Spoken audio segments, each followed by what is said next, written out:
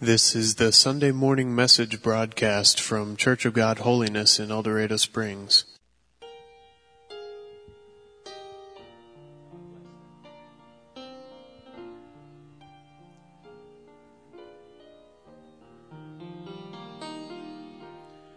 Down from His glory, ever-living story,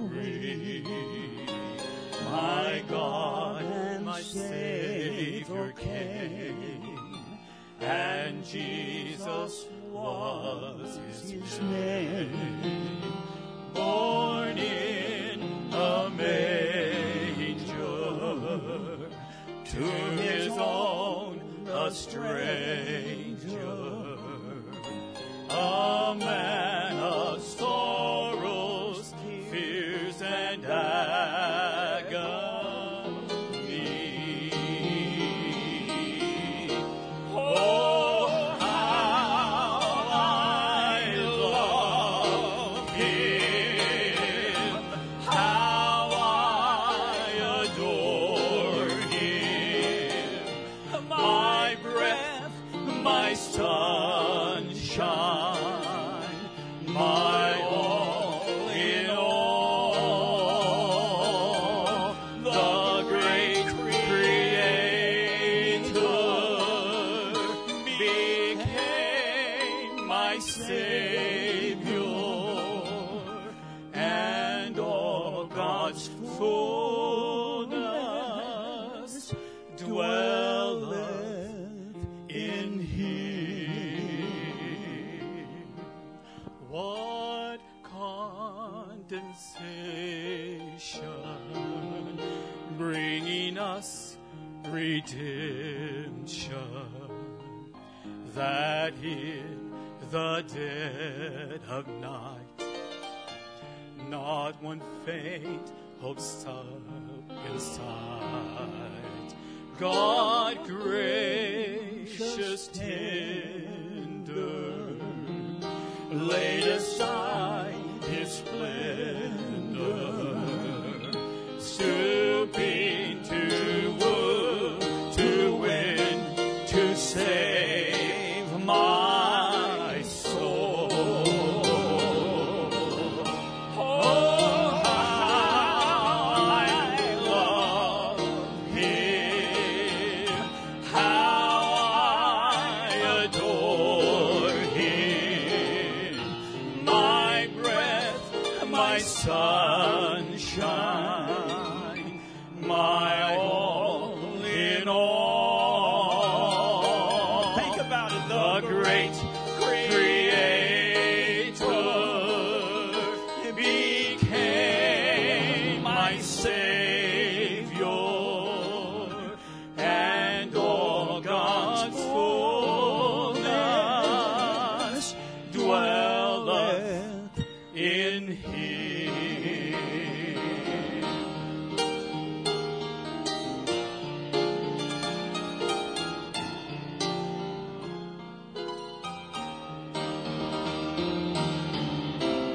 Without reluctance, flesh and blood, His substance,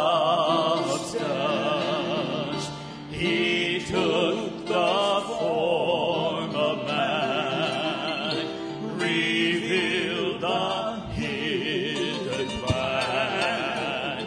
Oh, glorious mystery, sacrifice of Calvary.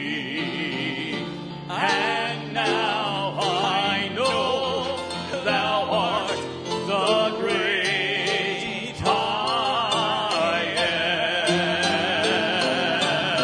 am. Oh,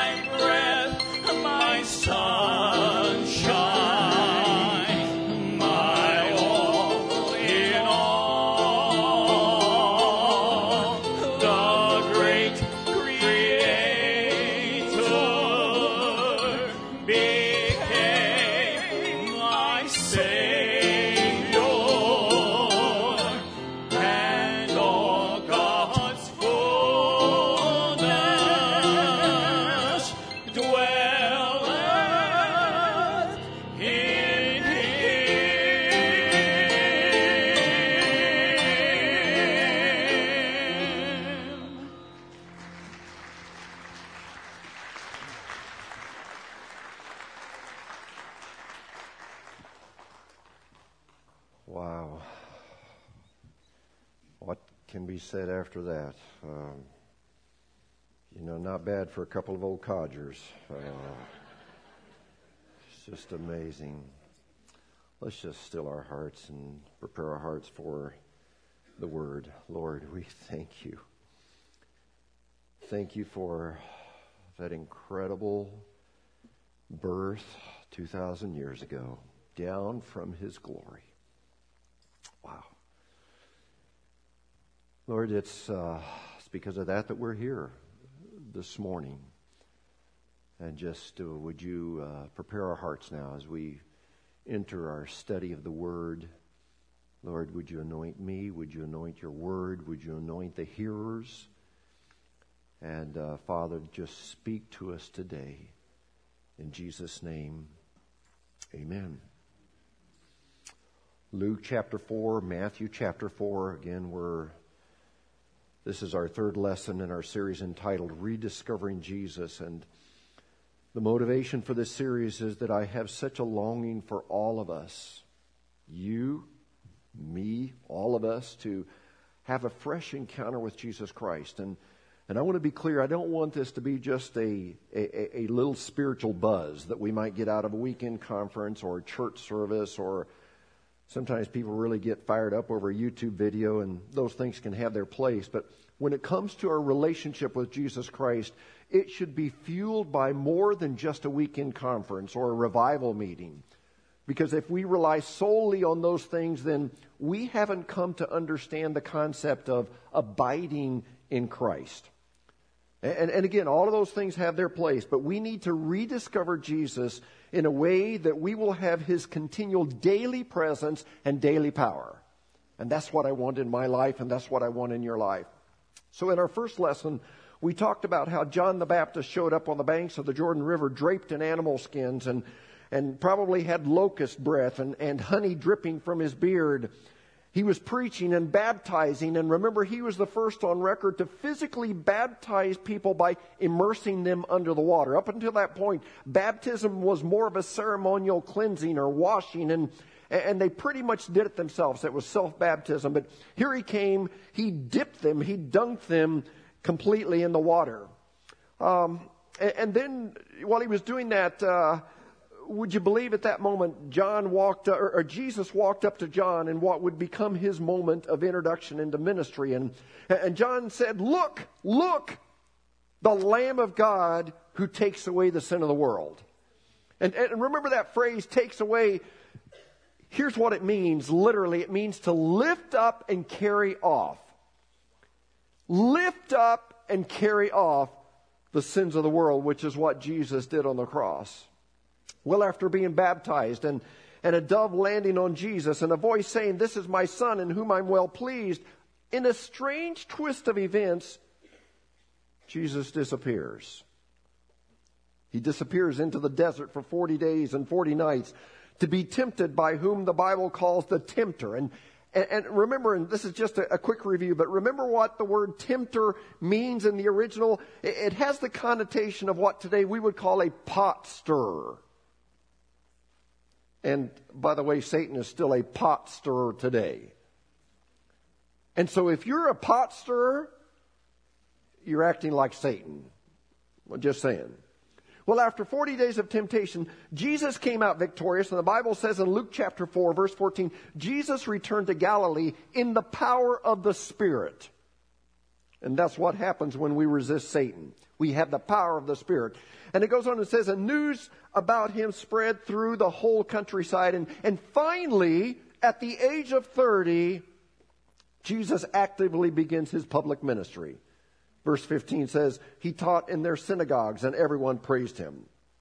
Well, one day after church, or I guess after synagogue, a guy named Simon Peter, who at that time was a nobody, he invites Jesus home for lunch. And on the way home, he more or less says, Jesus, I have a little bit of an agenda. You know, my mother-in-law has a fever and it just won't go away, and it's not a big deal to me because it's just my mother-in-law. I actually made up that part, okay? But anyway, Peter or someone there said, we were wondering if maybe you could do something about her fever. And let me just read it to you so you know what it really says. Luke chapter 4, verse 38. Jesus left the synagogue, went to the home of Simon. Now, Simon's mother-in-law was suffering from a high fever, and they asked Jesus to help her. So he bent over her and rebuked the fever, and it left her. She got up at once and began to wait on them. Well, as you can imagine, news like that spread like wildfire. And so that evening in verse 40, Luke chapter 4 says, when the sun was setting, the people brought to Jesus all who had various kinds of sickness, and laying his hands on each one, he healed him. Now, most of the time we read right past this, but we need to call a time out because this is very significant. In that day, you were not supposed to touch sick people.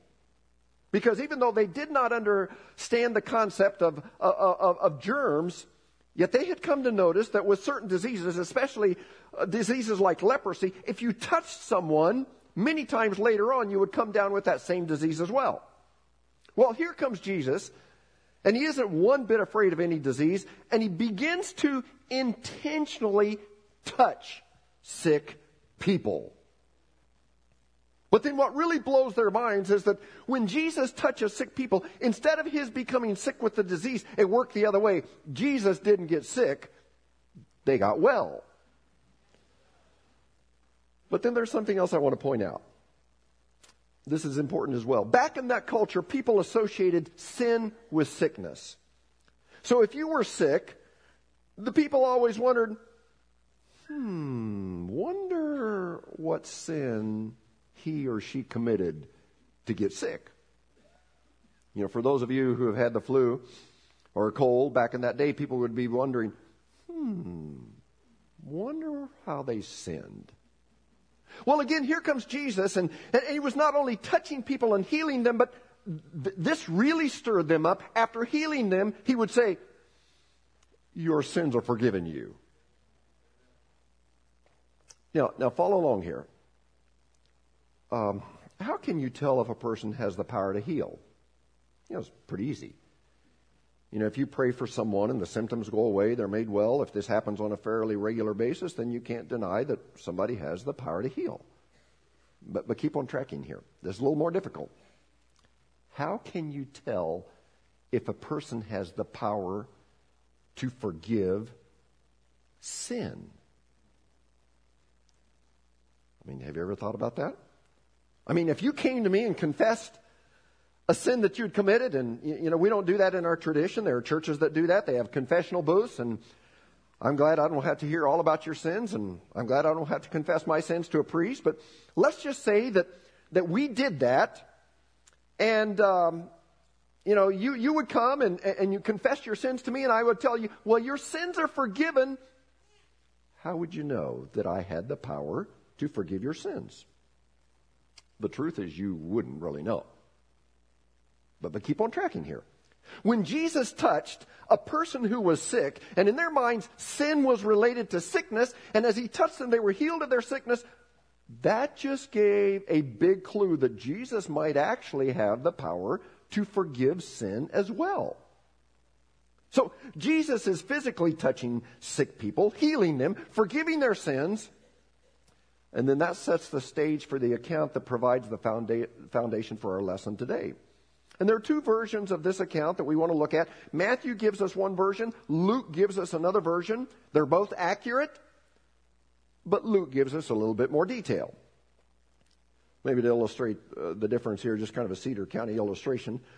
A couple of Sundays ago, many of you noticed, in fact, Faith mentioned, I think it was during the second service, but I had a big bandage on my little finger.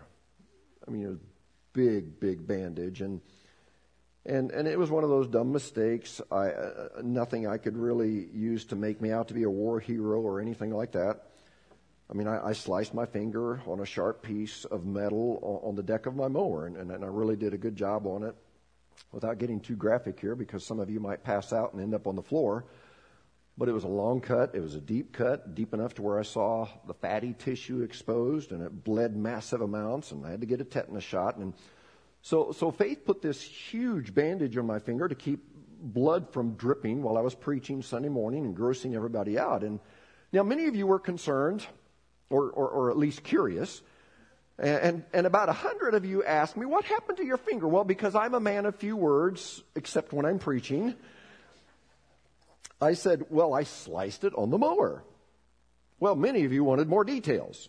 Well, it's that same way with this account. Matthew is like me. He didn't give many details, but Luke did. In fact, if Luke were detailing my sliced finger, he would have given enough details where probably a few of you would have passed out. So these two writers, they have the same story. They don't contradict each other. They complement each other.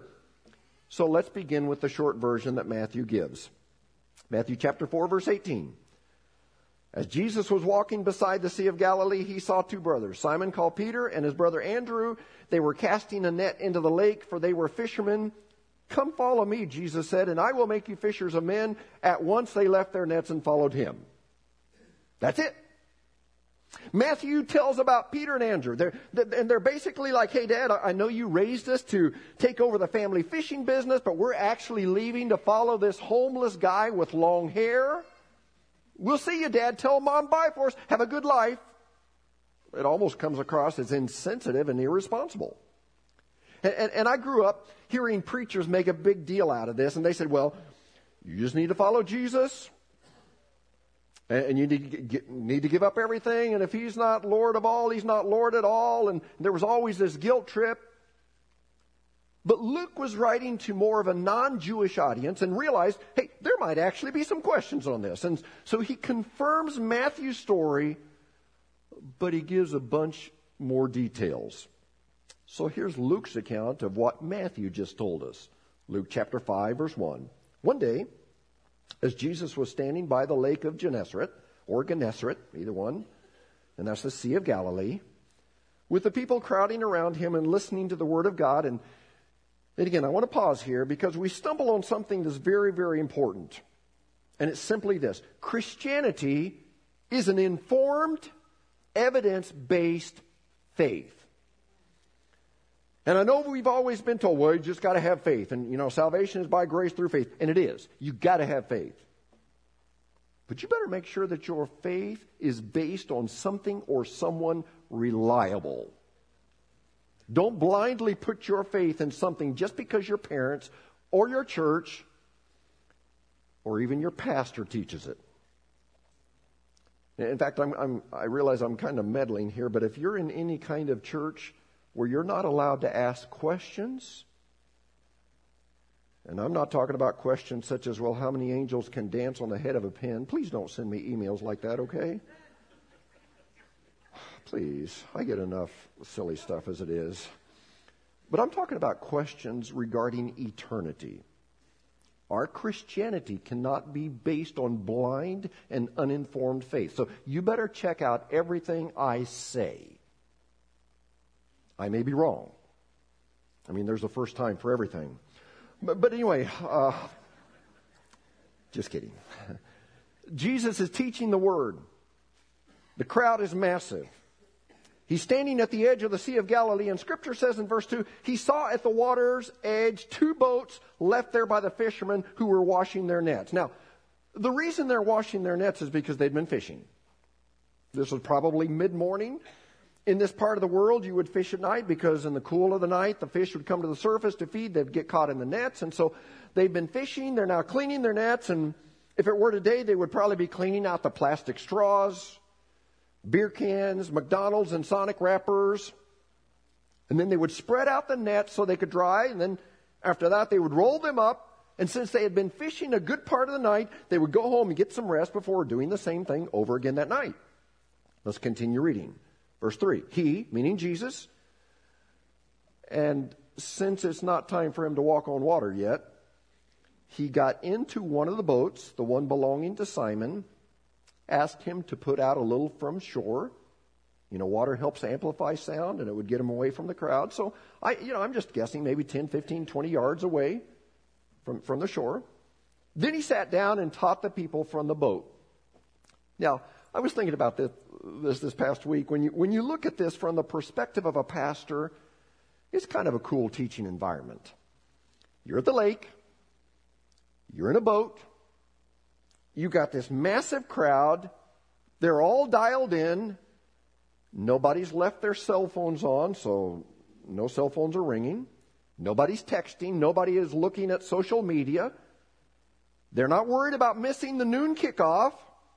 They're latching onto every word you say. And when Jesus finishes his sermon, he gives an invitation. But it's not a come forward invitation. You know, come to the edge of the water if you want to make a decision. It wasn't an invitation to join the church because the church wasn't even in existence yet. Do you know what kind of invitation it was? It was a let's go fishing invitation. I'm serious. Verse 4. When he had finished speaking, he said to Simon, put out into deep water and let down the nets for a catch. Now, you've heard messages on this, and you know that this request was frankly kind of silly because these professional fishermen had already fished all night. Well, Simon Peter answers Jesus probably like we would have. In verse 5, Simon answered, Master, we've worked hard all night, haven't caught anything. Sounds like my fishing trips. But Jesus, you know, we've really worked hard all night. During the hours when you're supposed to catch fish, we don't have a thing to show for it. What are the odds of our catching fish during the time of day when you're not supposed to fish? And then he probably didn't say this, but maybe thought this. Jesus, if my recollection is correct, you're a carpenter, right? And I'm sure you know all about being a carpenter. But obviously you don't know a thing about fishing. Plus, Jesus, this massive crowd, they're watching, and they're going to watch me fish in the middle of the day, and boy, will I be the laughing stock of the entire community? But then here's the big transition point. And if I could invite all of you, especially if maybe your relationship with Jesus has gotten a little stale, a little flat, a little boring, you still go through the routine, but there's no grit anymore. This is the big moment that changed everything for Peter. Jesus said, let's go fishing. Peter's like, Master, it's inconvenient, it's illogical, it's silly, we just got finished fishing. But here we see Peter's answer, but because you say so, I will let down the nets. I mean, because you say so, and I mean, you heal my mother-in-law, and maybe Peter said, I've got mixed feelings about that. Just kidding, but... And even though this may be a bit humbling to fish in the middle of the day, people may laugh at me, but because you say so, I will let down the nets. Now this is so amazing. At this moment, Peter had no idea what hung in the balance, and he didn't know the future. He couldn't see 30 seconds down the road, much less 2,000 years down the road. He had no clue what the future held, but he let down the nets in obedience to Jesus, and that decision changed his life forever. He went from just another nameless, forgotten first-century fisherman to someone that everyone, even if they never go to church, they pretty much know his name. And I want you to check this out. Could we see the next slide, please? Do you know what this is? Those of us that went to Israel and then on to Rome on our tour, this was 9 years ago, we visited this church. This is St. Peter's Basilica in Rome. And if you ever go there, you will think, how could they ever construct such a building? And it took them 120 years, and this was actually done in the 16th century. And I mean, it's just an incredible building. 120 years, the same time it took for Noah to build the ark. 120 years, and I'm not into buildings, and especially ornate Catholic churches, yet this building is beyond the word magnificent. And St. Peter's Basilica is built on the site, or at least in the vicinity, where Peter and even possibly Paul was executed. We've got a couple more pictures there. I mean, it's just mammoth. It's ornate. It's just incredible. One more picture. Now, again, in our religious tradition, we're not into basilicas and cathedrals, and we're not into worshiping saints. But what I want to say here is that Peter that day, when Jesus asked him to put out his nets, all he was thinking, we've been fishing all night. Now this carpenter wants us to fish in the daytime. How humiliating. People are going to think we're crazy. Peter had no idea what hung in the balance. He had no idea that he would write a couple of books of the Bible. He had no idea that his name would become a household name. He had no idea that he would walk on water. He had no idea that he would perform miracles. He had no idea that he would preach the opening sermon to inaugurate the Church of Jesus where 3,000 people would come to Christ. Peter had no idea. But he obeyed Jesus and he said, because you say so, I will obey you. Now let me quickly say this and then we'll get back to the account. We have no idea what hangs in the balance for us. Your yes to God, your yes to God could not only drastically change your life, but change the lives of your friends, your family, your community, and even your church. Okay, so back to our account. When they had done so, not when they had talked about it, not when they had just prayed about it, rather when their faith intersected with the character and the trustworthiness of Jesus, Luke chapter 5, verse 6, when they had done so, they caught such a large number of fish that their nets began to break. So they called for backup, verse 7, so they signaled their partners in the other boat to come and help them, and they came and filled both boats so full that they began to sink. And when Simon Peter saw this huge catch, he cried out in a loud voice, we're rich, we won't have to work for several weeks. And immediately Peter offered Jesus a 7-year contract with 30% ownership of the company. Again, I made all that up. You know that. What did Peter really do? He did what I think, what I would have done. I think what you would have done. Because in verse 8 it says, when Simon Peter saw this, this incredible catch, whatever, he fell at Jesus' knees. And suddenly for Peter, fishing was the farthest thing from his mind. Listen, he didn't care about the catch of his life. And here's what he said, go away from me, Lord. I'm a sinful man. Now, I wondered for many years, why did he say, it sounds kind of rude, go away from me, Lord, get away from me. Here's the reason he said that. In first century Judaism, religious leaders distanced themselves from sinners. And so Peter's assumption was that God did the same thing. But here Peter is confronted with the fact that Jesus has to in some way be connected to God. And he said, Lord, because I'm a sinner, I have no business being with you in the same crowd and much less in the same boat. I'm a rotten sinner. You probably don't need to be with me because I am so sinful. But of course the good news was that Jesus, this is good news, Jesus had come to establish a brand new kind of relationship between God and mankind, and being a sinner was a prerequisite.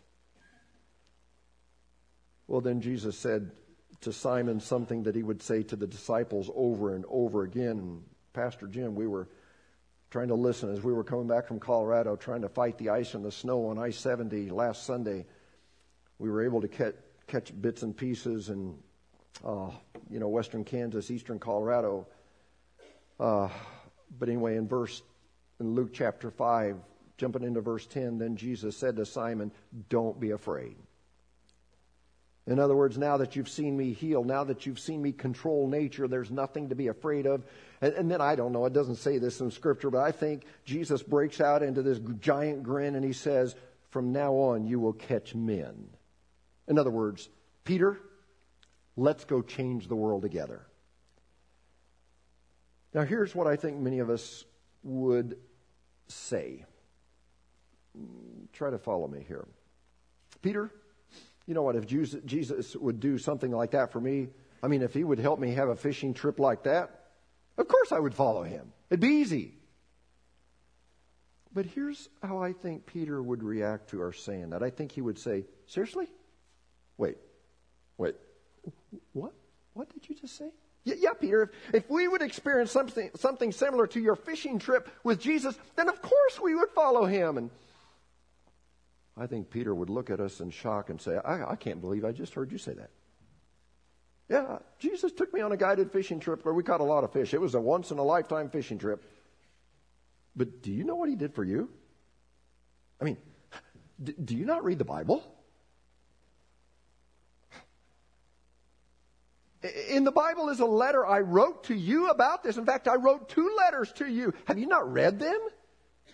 And I think Peter again would look at us stunned and say, seriously, you're just waiting on a fishing trip where you catch a lot of fish to follow Jesus? And maybe about that time Peter would say, hey, let me read you a little bit from a letter that I wrote you. And in 1 Peter chapter 2, verse 23, he would say, when they hurled their insults at him, he did not retaliate.